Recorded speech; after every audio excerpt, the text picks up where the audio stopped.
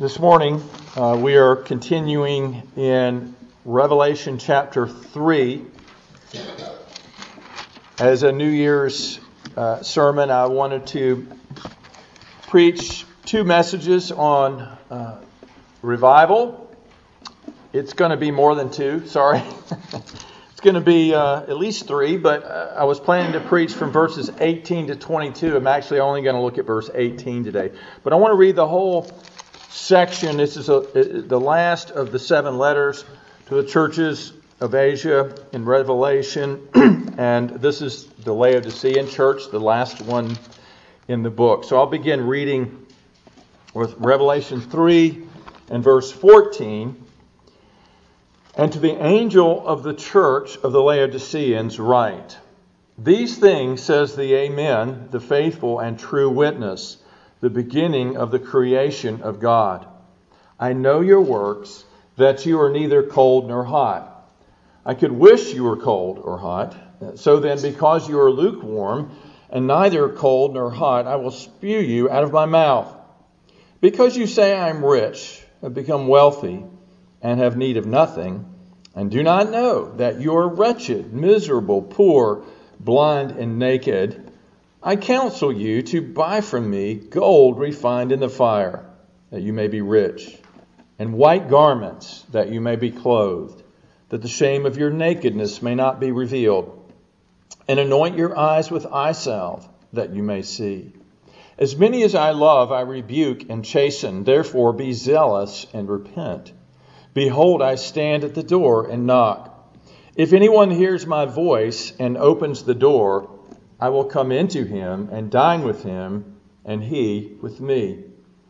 To him who overcomes, I will grant to sit with me on my throne, as I also overcame and sat down with my Father on his throne. He who has an ear, let him hear what the Spirit says to the churches." This is the word of the living God, inspired, inerrant, authoritative, and powerful. Let us pray. Thank you, Lord, for the word and this portion of your word. And we ask that you would work in us to bring us into conformity with what we hear. We pray, Lord, that you would deliver us from lukewarmness and that you would truly revive us by your Holy Spirit in Jesus' name. Amen. So the church at Laodicea was the last of the 7 churches that Christ had a message for in chapters 2 and 3 of the book of Revelation. And it's been said that the church at Philadelphia was probably the best of the 7 churches because Christ didn't have anything bad to say about them. But the Laodicean church was probably the worst. He didn't really have anything good to say about them. He did have some good things to say to them, which is everything he says in this letter, this message to them. But last week in verses 14 to 17, we saw that Christ had some hard words for this church. He said they were lukewarm and that he was about to spew them out of his mouth. And that's not a good thing. They had become self-sufficient. They had become complacent in their faith. And they thought that they were doing really well, but they were very ignorant of the reality of their sinfulness and their wretchedness. They thought it was all well with their souls. Maybe if they had had that hymn, they would sing it. It is well with my soul. But Jesus said, in actuality, you are wretched, miserable, poor, blind, and naked. It was an honest assessment, an assessment they needed to hear. And if Jesus stopped at that point, it might have seemed that there was no hope for this church. Here's a church. Come to our church. We're wretched, miserable, poor, blind, and naked. You wouldn't want to be a part of that church. There's no hope for that church, right? Well, thankfully, Jesus goes on, as we see today, to give them words of hope. And thankfully for them and for us, that's not the end of the story. He gives loving counsel as an answer for these things, and so that they would not remain in their lukewarm condition. I hope that when you came here today whatever state your spiritual life is in right now, that you came with a desire to leave differently than you came, to be different, to be better, to be renewed in your faith and in your love for God. You know, Isaiah said that Christ would be called Wonderful Counselor. And the church desperately needs to listen to his counsel today. And thankfully, no church, no believer in Christ is beyond hope in the hands of such a wise physician, a wise counselor of the soul. And the good news, as Doug Kelly put it, is that God's grace reaches us, whether we're like Philadelphia or Laodicea or any of the 7 churches. God's grace reaches out to us in love and says, it can be different if you listen to me. Things may not be the way we would like them in our lives, but with God, things can be different. In Christ, we can become the people God wants us to be. With God's help, we can see change in our lives and in the lives of others. We can grow in grace. We can be revived. And so, if Christ still speaks to a church, as he was still speaking to Laodicea, and if he's still speaking to us in this church, then that means it's never too late for us. If Christ stops speaking, there's no word from God, then that's when we're in trouble. So things can be different if we will listen to his counsel. And as we get into this text of Scripture, I would just ask that you pray with me in your heart a simple prayer, one that Samuel prayed when God was speaking to him. And first he didn't know it was God speaking. And finally, when he understood it was God speaking, he said, "Speak, Lord, for your servant is listening." So pray that prayer in your heart as we go through this text today. And in verse 18, which is the text for us really of this sermon, the risen Lord mentions 3 things that the Laodiceans needed to buy from him, as it were. And these items are the counterparts to 3 of the things he mentioned about them. They're the counterparts to their poverty, their blindness, and their nakedness. And he says, first of all, this relates to their spiritual poverty. He says, "I counsel you to buy from me gold refined in the fire, that you may be rich." Now, the members of the Laodicean church had said earlier, Jesus said, "You say I am rich. We've become wealthy and have need of nothing." And they probably were financially well off. But they also thought that they were well off spiritually and that they had maybe a higher spiritual state than others around them. But Jesus said they were actually poor. They were actually living in a state of spiritual poverty. I remember as a child I was interested in rock hunting and finding rocks, and there was a small rock museum in Saluda, North Carolina, that used to be open, and we would go in there and see all sorts of beautiful gemstones and rocks. And one of the things that always fascinated me was a rock called pyrite.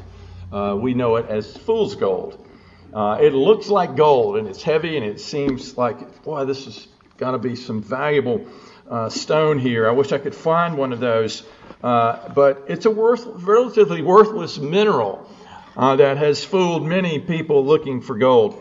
And so the Laodiceans, you see, they thought they were rich, but it was just a bunch of fool's gold, really, in terms of what their lives were actually like.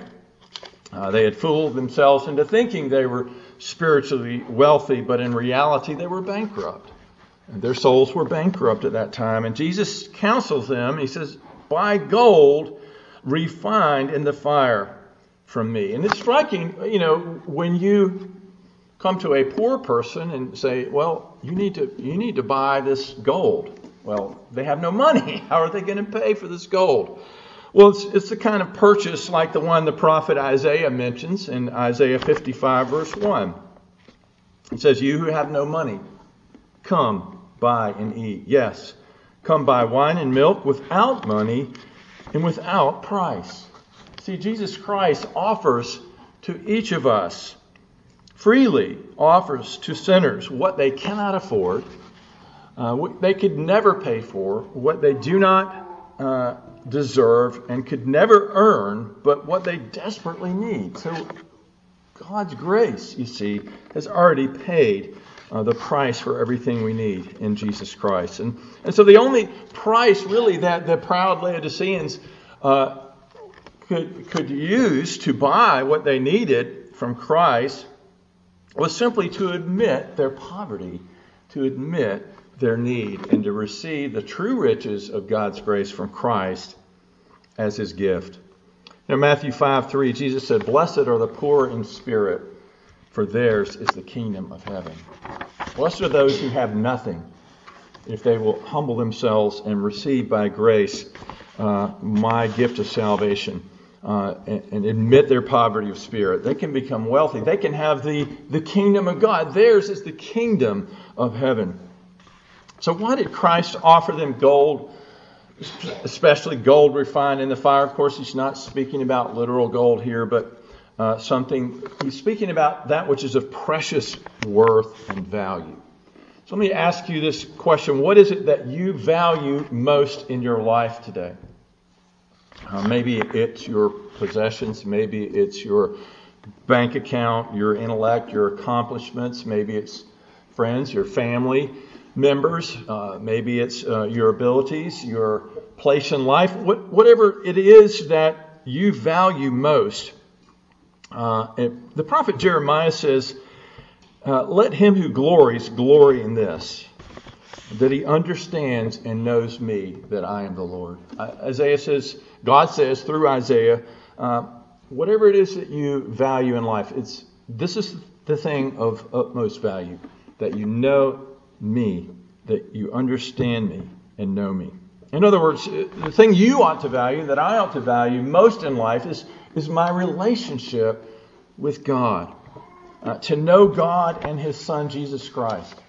And to know him better and better as the days go on. That is worth more than anything else in life.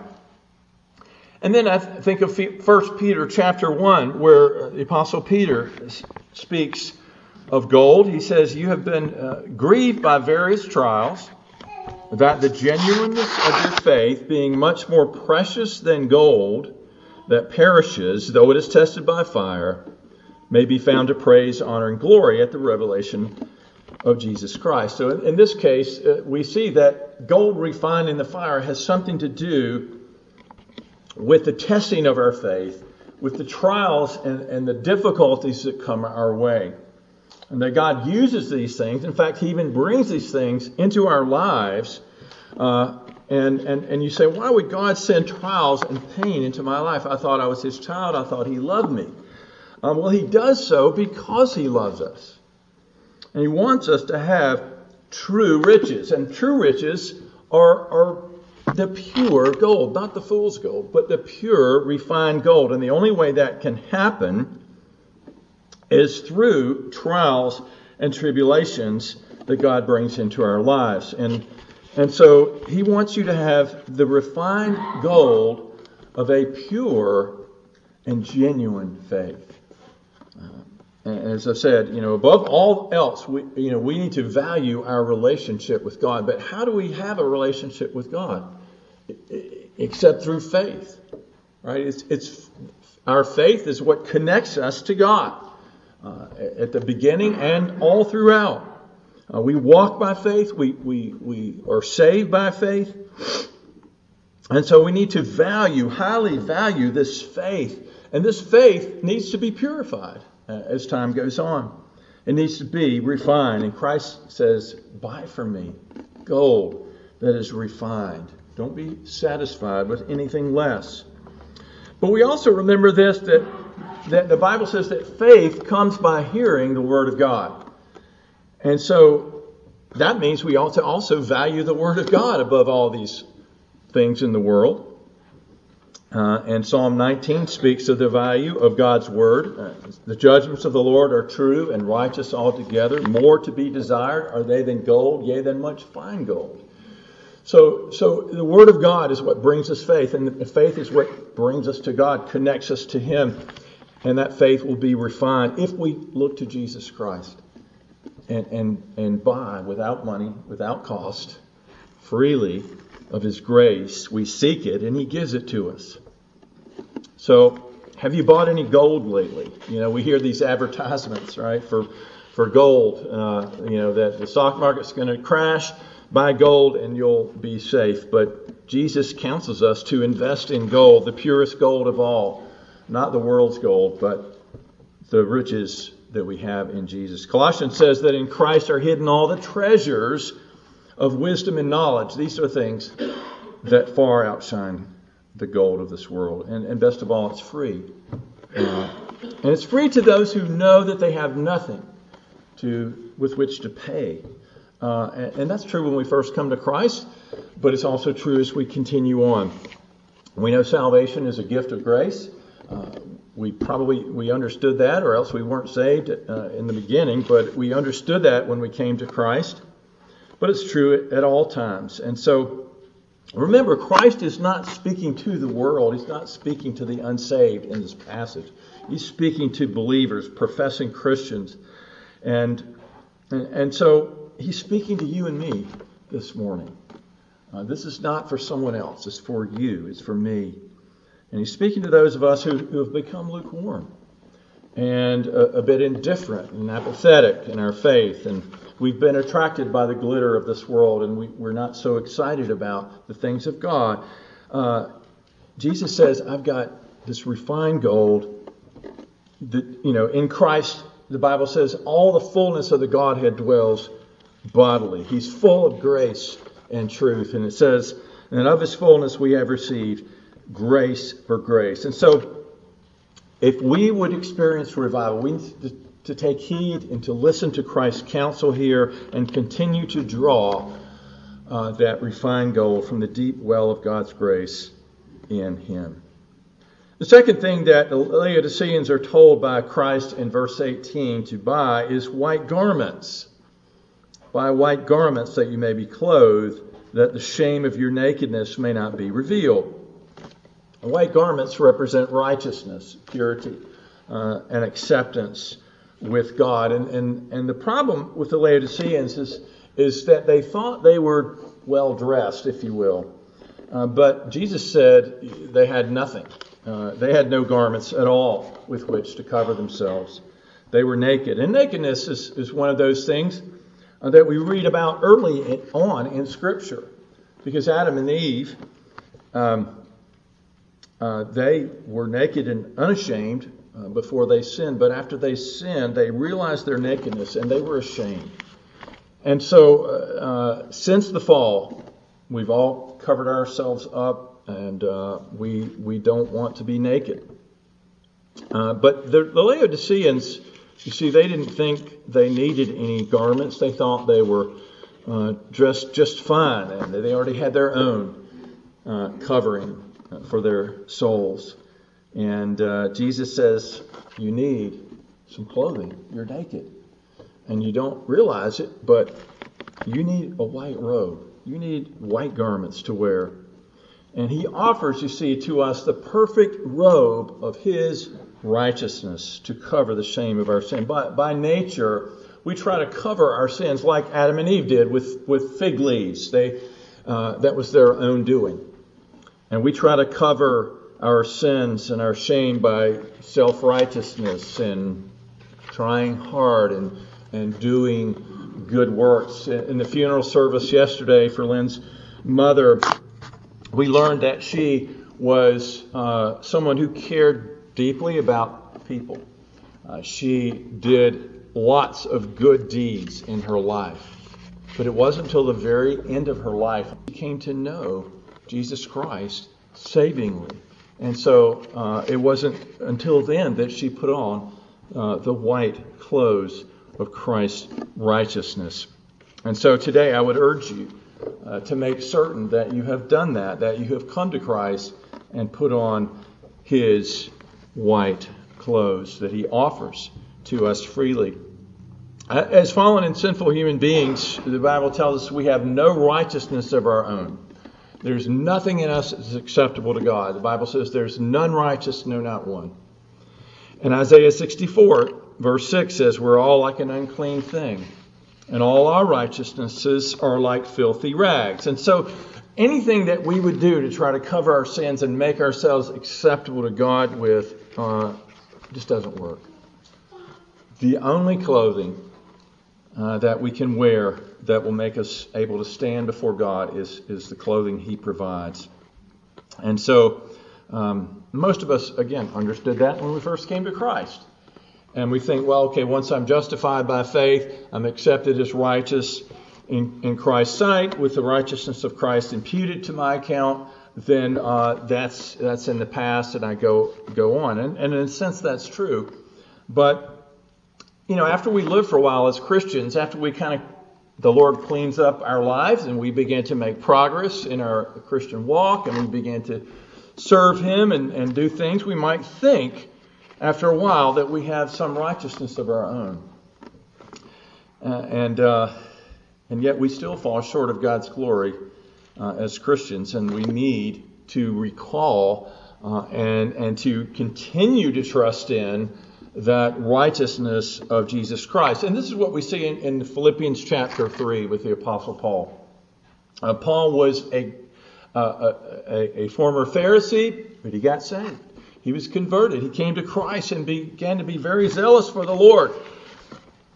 But after that, as he reflected on his life, even after his salvation in Philippians 3, he says, I count all things lost for the excellence of the knowledge of Jesus Christ my Lord, that I may gain Christ and be found in Him, not having my own righteousness, which is from the law, but that which is through faith in Christ, the righteousness which is from God by faith. You see, no matter how sanctified we might become, no matter how useful we might become in the kingdom of God, serving the Lord, we will never outgrow our need for the imputed righteousness of Christ. I mean, some of the greatest Christians in the history of the church have said on their deathbeds that their final, their ultimate, their only hope at that time was the righteousness of Christ. And so that is our hope. And His righteousness alone covers the sinful shame and nakedness of our souls. Are you resting in that righteousness this morning? You should. Do you know Christ? Then rest in His righteousness. Have you put on the white garments that He gives?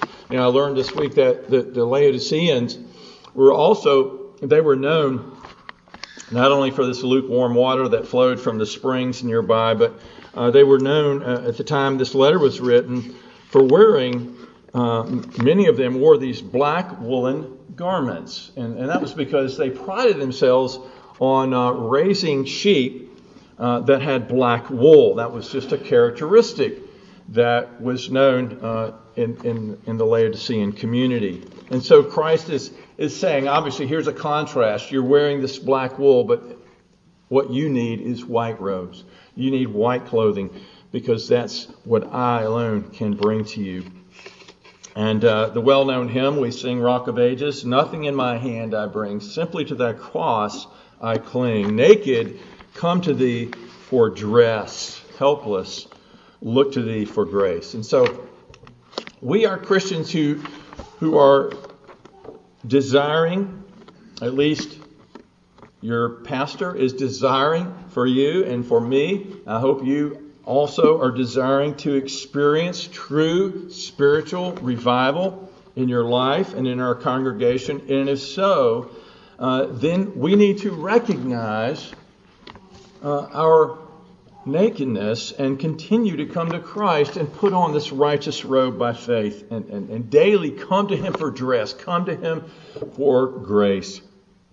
And as soon as we think that we've arrived and that we've moved beyond somehow these things, attain some level of mastery or spiritual perfection, which we do not believe is possible, then we're in trouble. And Paul said this again in Philippians 3, verse 12, not that I've already attained or am already perfected. I don't know what the perfectionists do with that statement.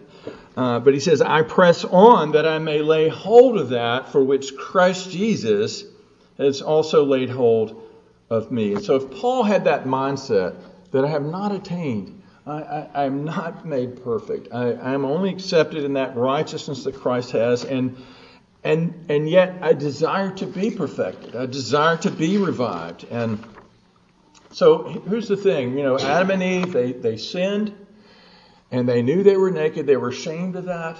They tried to make their own clothing. They also hid from God. Of course, God sought them out and found them.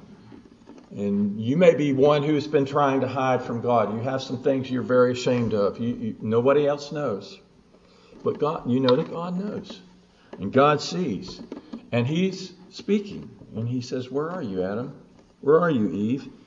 And so don't hide from the Lord in your shame and sin. Come to Him. He's got something for you to wear, to cover that shame, to cover that sin. And that's His perfect righteousness. No matter how filthy you have become, Christ is able to cleanse you. And Christ is able to keep you and to do in your life what needs to be done.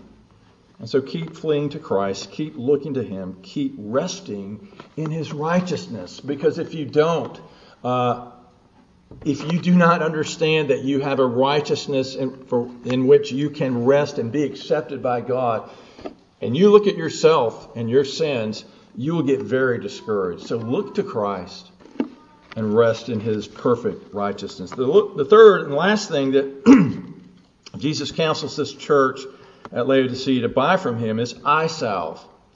Eye salve. He says, anoint your eyes with eye salve that you may see. And again, Laodicea was known at that time for having the special eye salve that could heal ailing eyes. And doctors today wish they knew what was in that salve because evidently it had some great healing properties. But the problem is they might have had good physical eyesight and had the ability to maybe heal some problems with their eyesight. They were spiritually blind. They were blind, but like the Pharisees, they thought they could see. And spiritual blindness, again, is how we are born into this world. Blindness is the inability to see, to understand truth or reality. And some things we are blind to, we can be blind, again, to our own sinfulness, like the Laodiceans were. We can be blind to the things of God. We can be ignorant as to sound truth and doctrine. We can be blind to reality in our lives.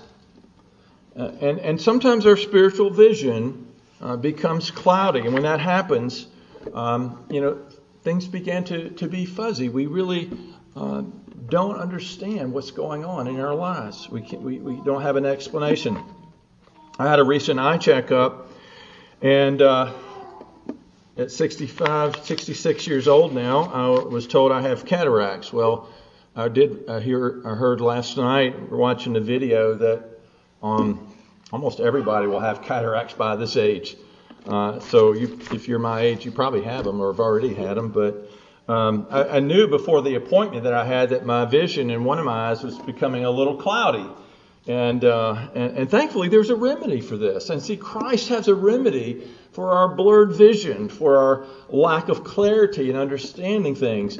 And I want to talk about that for a minute. And we need to anoint our eyes with the eye salve that Jesus provides. You see, only Christ can enable us to see. Jesus said, you will know the truth. That's saying you will see and understand the truth.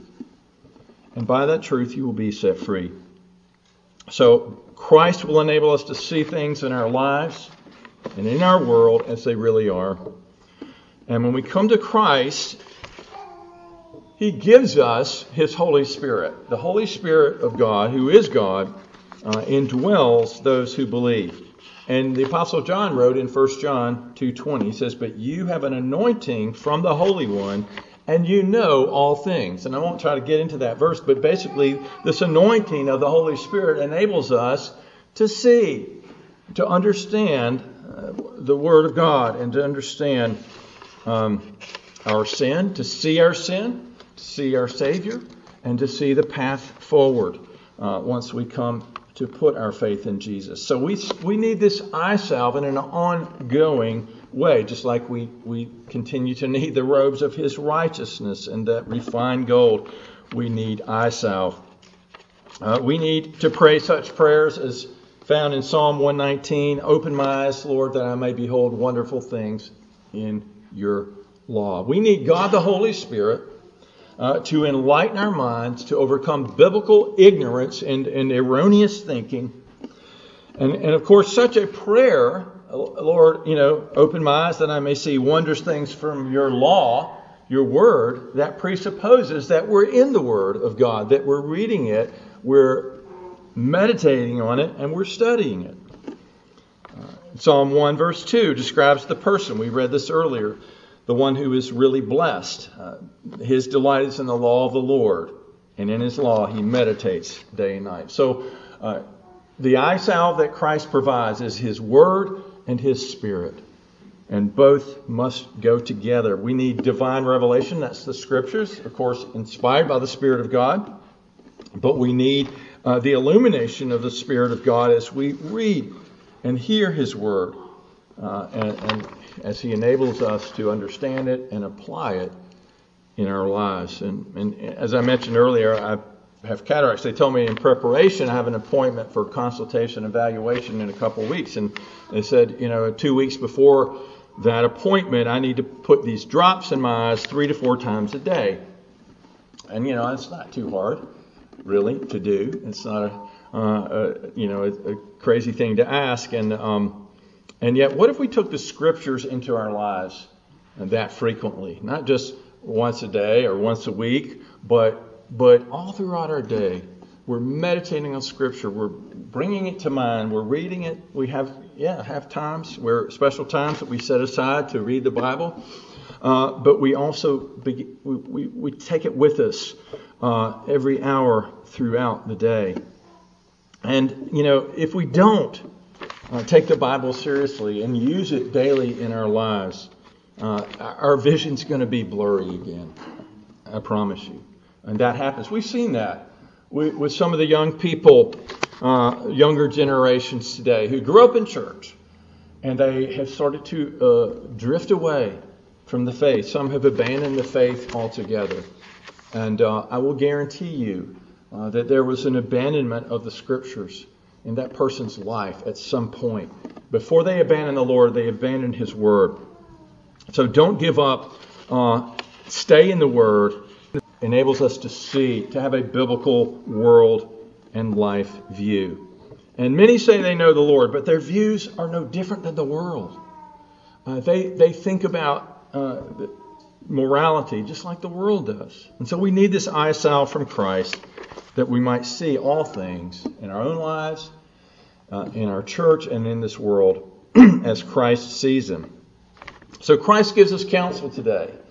You didn't know you were coming for counseling, but that's true every week, really.